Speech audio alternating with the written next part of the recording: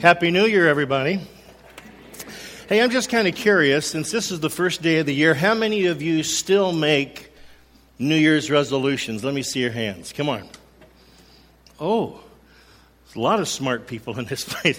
How many of you disguise that with making new goals for the year?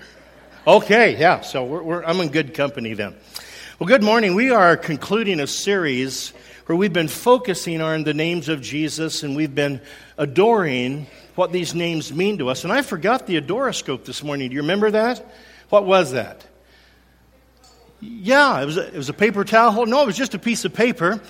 But it was a cylindrical shape with a hole that helped us narrow our field of view. And we were using that as an example to help us really focus in on what these names meant. And we've dealt with names like Emmanuel, which means Jesus or God is with us. And we've dealt with names like the Anointed One, which means that He's the one that came to fix everything in life that was broken for us. We've dealt with the Good Shepherd, and we've dealt with Jesus, our Savior, and this indescribable gift. And this morning, we're going to focus on or take a brief look at the Son. And I want to invite you to grab your Bibles and turn with me to the Gospel of John. So if you go to the New Testament, it'll go Matthew, Mark, Luke, John. It'll be the fourth book in the New Testament. Very first page there, we're actually going to look at chapter 1. And I want us to take a brief look at a couple of people in these opening chapters of John's Gospel that are examples, living examples to me of what it means to live life where we see both grace and truth lived out. John chapter 1, our focus verse this morning is going to be verse 12, but I'm actually going to read from verses 9 through 14. So listen to these words, and my translation may be slightly different than yours because I'm reading from the New Living Translation. And listen to what the word of the Lord says. It says, "The one who is the true light and gives light to everyone was coming into the world. He came into the very world that He created, but the world didn't recognize Him. He came to His own people, and even they rejected Him." But, everybody say but. When you see these conjunctions, it's time to pay attention. "But to all who believed Him and accepted Him, He gave the rights to become the children of God. They are reborn not with a physical birth resulting from human passion or plan, but a birth that comes from God. And so the Word became human or flesh and made His home among us, and He was full of unfailing love and faithfulness, and we have seen His glory, the glory of the Father's one and only Son." May the Lord Jesus bless the reading of His Word to our hearts and minds on this our Lord's day. I want us to take a look at just a couple of people. So I'm going to take us through the first three chapters, chapter 1 and chapters 3. And I just want to focus on a couple of stories that come from these. And I want to introduce us to a couple of people, one by the name of Nathanael, who was one of Jesus' disciples, and another whose name was Nicodemus. And Nathanael is this kind of guy who just immediately seems to be able to respond to the very first evidence that came to him that Jesus was God. While Nicodemus, on the other hand, he's a religious leader. He's a smart person who realized that Jesus was special, that He was a teacher that came from God. But when I read this story, I see that he's a man that really struggled with his first encounter with Jesus.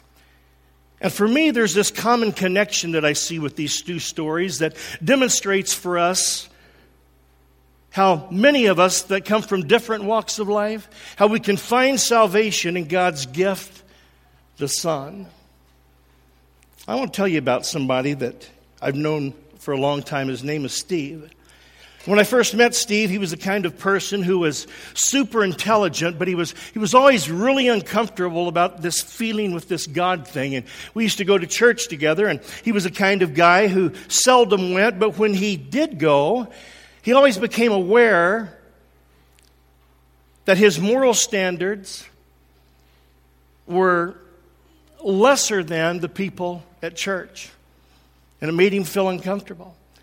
So when Steve began to learn things like the Ten Commandments, and he heard the words of Jesus that come from the Sermons of the Mount, there was this growing awareness. He became even more uncomfortable than ever. And And he learned that the more he became aware of the teachings of Jesus, the greater the awareness grew within him that there was this gap, this sinful gap, where he recognized there was a gap between what his life was, what the Bible said was right, and who the Christians said God really was. And there was a real disconnect in his life.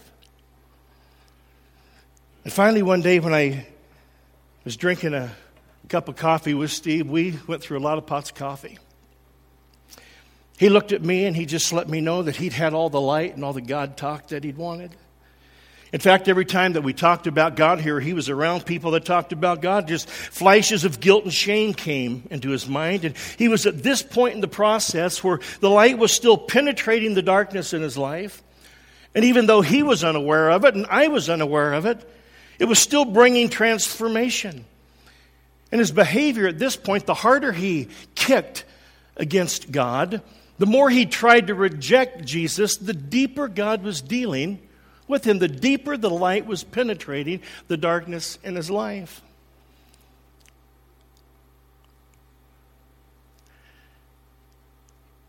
In his mind, he could never measure up to everything that he thought God was asking of him. Man, that's really a good place to be, whether we recognize it or not. Because when he compared God's standards to his own, they were just too much. And I just want to say something to those of us who are Christians here this morning. How many Christians do we have in the house? Let me see your hands. We'll pray for you, the rest of you. Sometimes those of us who make up the church, sometimes we can make people feel this way because we talk about God, we talk about truth, we talk about righteousness, and we talk about the laws, but sometimes I think we do it way too much without ever sharing with others our own personal struggles with sin and the way that God is lovingly and graciously and mercifully bringing us along, despite our struggles with sin, and inviting us to the truth of the grace that is found in his Son. You know, I really think that we could be much more influential and help more people if we could only learn to tell our personal stories more.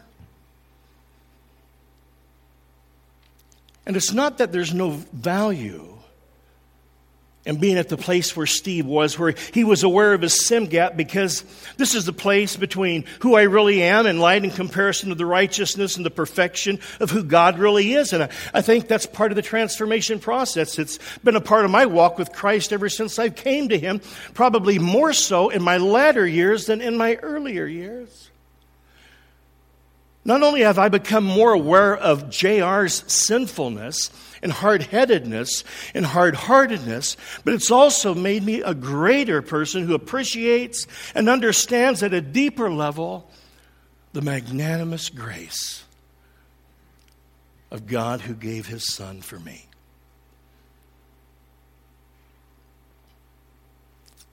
The sad part about Steve's experience is that when he was around church people, he was made to feel less than or not as good as, rather than just a brother in the midst of good company who had found freedom and was now learning how to live into this forgiveness and live into this acceptance found in Christ.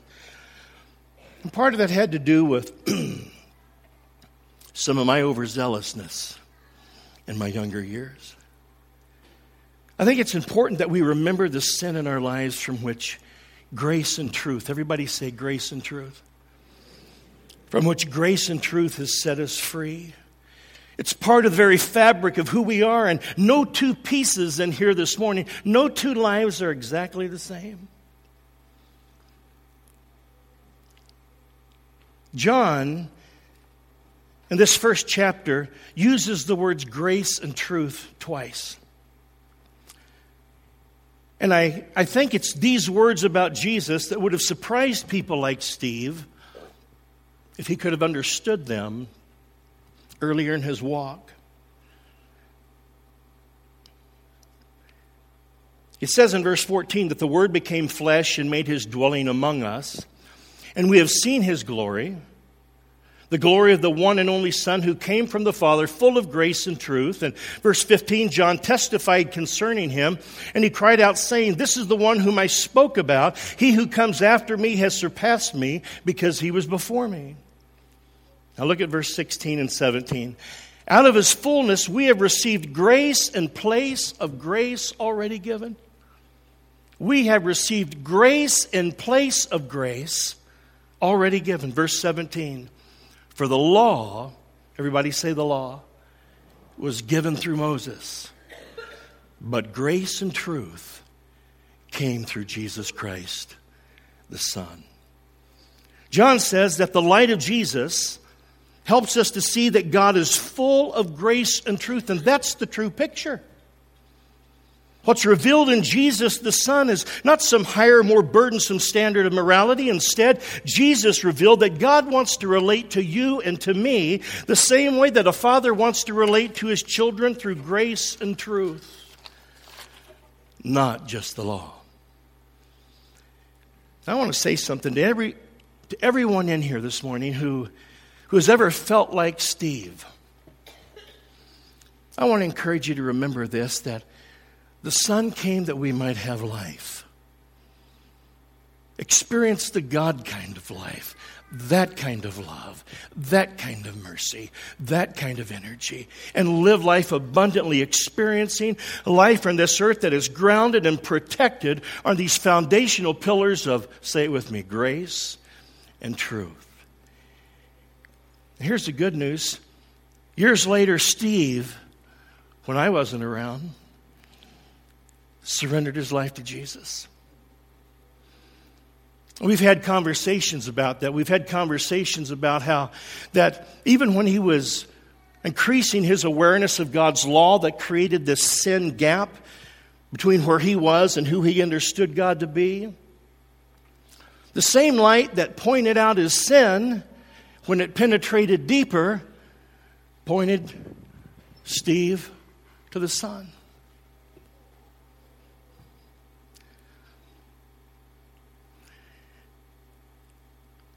You know, everyone is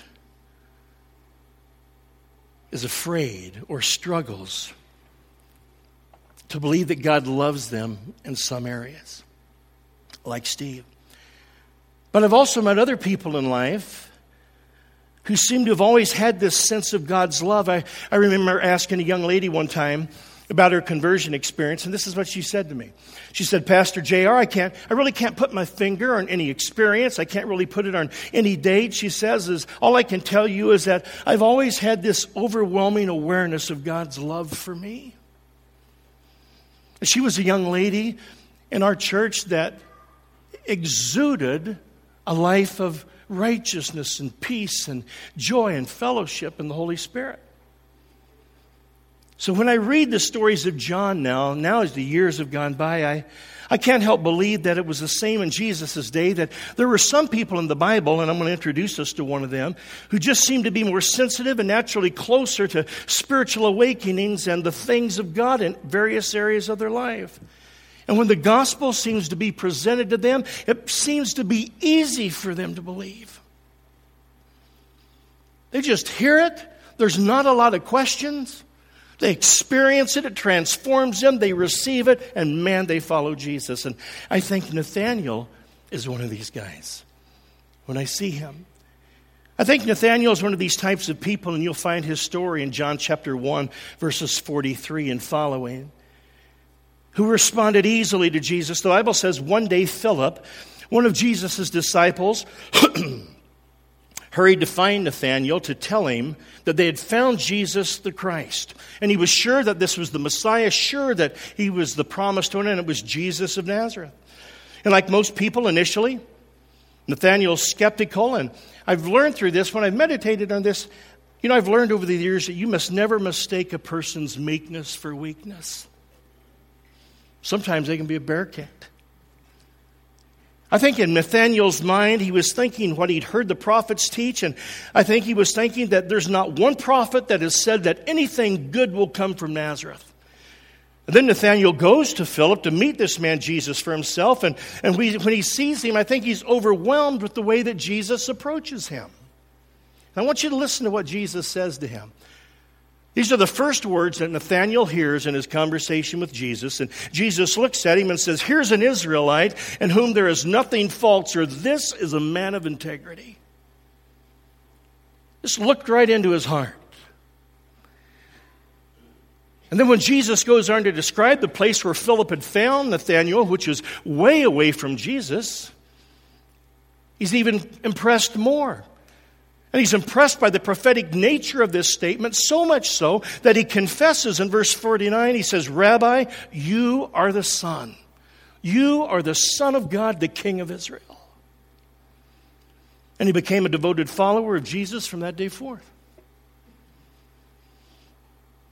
That's really all we hear about him. Now, whether you're a Steve or whether you're a Nathaniel, I think most of us live with preconceived ideas about what we think God is like and what he's not like and how he should act if we were God. If we were sitting in the throne, this is how we would do things. I hear conversations like that from people often.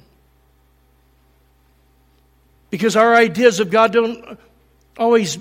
our preconceived ideas of God don't always line up with who God really is. Sometimes we're like Nathaniel and or Steve.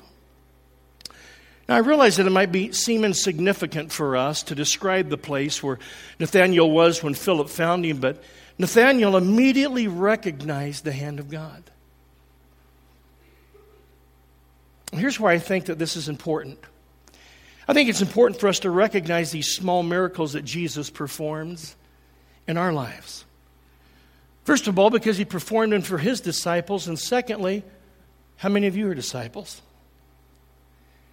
So I want us to understand that when we explore God's Word, when we live in a relationship with him, I think we can expect him to be at work in our lives. I think we can expect him to be at work in our cell groups and the leadership teams and the serving teams, the ministry teams that we're a part of. I think that we can live into this dynamic with a living Son who speaks to us, who empowers us and who equips us and who literally controls the universe in which we live.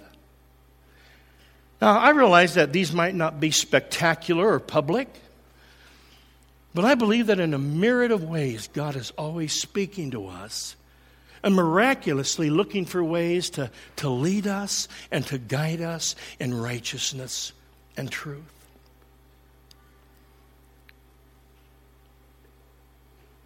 You know, I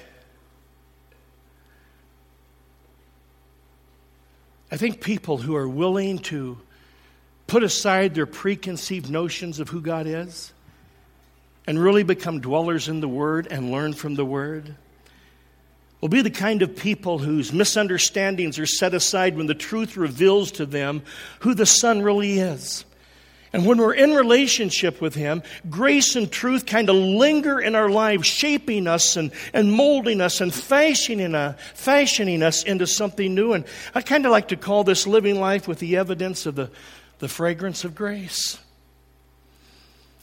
You know, if you come into our house, we live in these condos over here, my house will always smell really good because of Miss Terry. She's always got candles and things going on in our house that just makes it feel good, smell good, welcoming. When you walk into our office, Jennifer has always got essential oils going on through the office, and it smells good. You walk into Leah's office, and she's got another atomizer going and more essential oils going on, and it just kind of creates this ethos. It kind of creates this environment where good smells just linger, and I like that. And I really like knowing that I'm in a relationship with a God whose grace and truth never leaves me, never abandons me, but is always lingering in my life to love me, to mold me, to shape me, living and doing life in the fragrance of grace. I don't know about you, but it just makes my life smell better. Finally, I want to direct our attention to the other guy who went by the name of Nicodemus. And He's not some common unknown disciple like Nathanael. This is an important guy. He's a member of the Jewish ruling council, and he's a guy of influence. And here's why. In Jesus' time, in these times, both civil and religious laws were the same, which meant that the code of the Old Testament was interpreted by the rabbis for generations, and it was this law that governed the Jewish communities wherever you found one. And the Romans allowed this. And Nicodemus was one of these guys that you went to get the right interpretation of the law. And whatever he said went. He was one of the final authorities. In fact, in the minds of the Israelites, he sat in a place of divine authority. Literally, in their eyes, he sat in the seat of Moses and served at a capacity where he judicially and ethically and morally and spiritually judged the law of the land for the Jewish people. And he had the sword of Rome to back him. So Nicodemus wasn't just an anybody. He's really somebody. And when I read his first words, they're really revealing to me in the 3rd chapter of John. You can turn to chapter 3 and follow along, because I think they express a growing awareness that was shared with some of the Jewish leaders. That Jesus was obviously some kind of teacher, but the problem is that he had no recognizable training. He didn't have the right degrees hanging on his wall, and this posed a question for them as to what kind of teacher Jesus really was. And this was the million-dollar question. So Nicodemus comes to him, and they begin to have a conversation. And Nicodemus seems to be convinced that Jesus is some kind of a teacher, and not just any kind of teacher, but one that's sent from God. And then as he has this conversation with him, it progresses to the point that one of the things that had brought him to this conclusion was that Jesus had done all these miracles. He'd made blind people see. Not a metaphor, it really happened. He made lame people walk. He made lepers whole.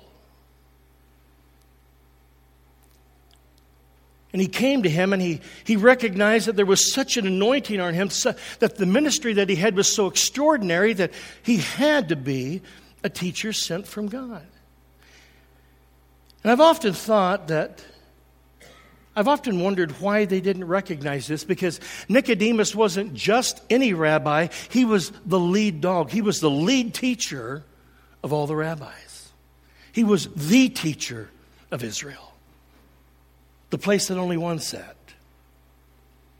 And I've often wondered that if this was the highest and most respected teacher amongst the rabbis, and he recognized Jesus as one sent from God, then what really stood in the way of the religious leaders from making this discovery public? You ever thought about that? You know, some people like Steve struggle for years with belief. Then there are those like Nathanael who, they have one little experience and they just buy in. And then you've got people like Nicodemus. They're smart. They should know. But they don't know.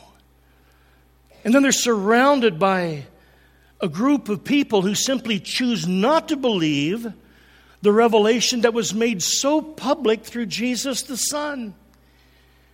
And I think this is a blatant sin of unbelief, very, very popular, but a dangerous position. And it's a position that many people take today. And it's one that they choose for themselves. In verses 3 through 4, Jesus shocks Nicodemus when he says, hey, Nicodemus, to even catch a glimpse of the kingdom of heaven, a person's got to be born again.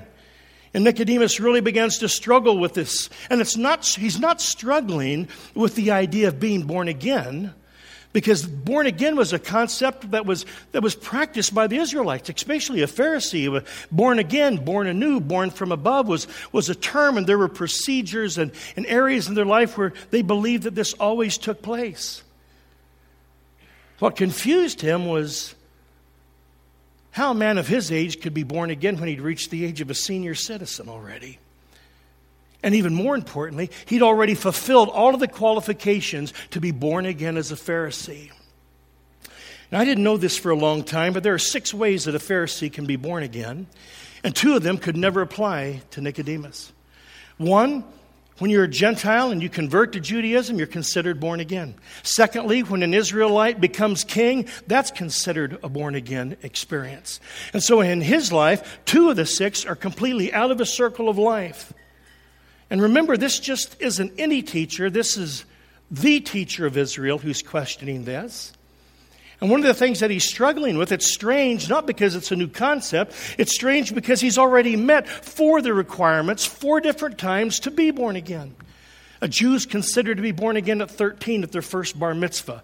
A Jew's considered to be born again when they get married. A Jew's considered to be born again when they're ordained a rabbi. And the last one, you're considered to be born again when you take the seat as the teacher of Israel. And he'd met every one of these requirements. So he's puzzled. He's frustrated, and he asked Jesus, he says, you can't mean that I need to re-enter my mother's womb and be born. What do you mean, born again? But Jesus' explanation of the new birth demonstrates that it's a work of God by His Spirit. That it's not just something physical that we go through, but it's spiritual. Salvation alone is the work of God, and it demonstrates that spiritual things are spiritually discerned. Jesus answered him in verse 5. He said, Nicodemus, listen very carefully to me. I want you to get this. I don't want you to miss it. No one can enter the kingdom of God unless they're born of water and the Spirit. He said, flesh gives birth to flesh, and the Spirit gives birth to the Spirit. You shouldn't be surprised at my saying you must be born again. The wind blows wherever it pleases and you hear its sound, but you can't tell where it comes from or where it's going. So is everyone who's born by the Spirit. How can this be? Nicodemus says, I don't get it. I don't understand it. Then Jesus gets real and he looks at Nicodemus and he says, Nicodemus, you are the teacher of Israel. Why don't you get this? I think for me, this conversation, because sometimes I'm kind of like Nicodemus. Sometimes I'm a little slower in the uptake. When I read these words as I've meditated over the years, here's one of the things that I get from this. I think Jesus' answer helps us see that the revelation of grace and truth is not something that was ever foreign to the writings of the law, ever foreign to the writings of the prophet. That it's always been embedded in the very fabric of God's redemptive plan to send His Son so that we might have life. Jeremiah prophesied a time when God would make a new covenant with Israel. He said a time would come when He would put His law in their minds and write it on their hearts. This is a picture of that being fulfilled. A picture of what happens when a person is born again. A picture of what happens when a person is born from above or born anew. They get a new heart. It's a new inauguration into a brand new life, a new way of living. The old is left behind and we embrace a kingdom way of living that's governed by the King and His decrees. I think these are the kind of passages that I think Jesus had hoped Nicodemus, the teacher of Israel, would have understood.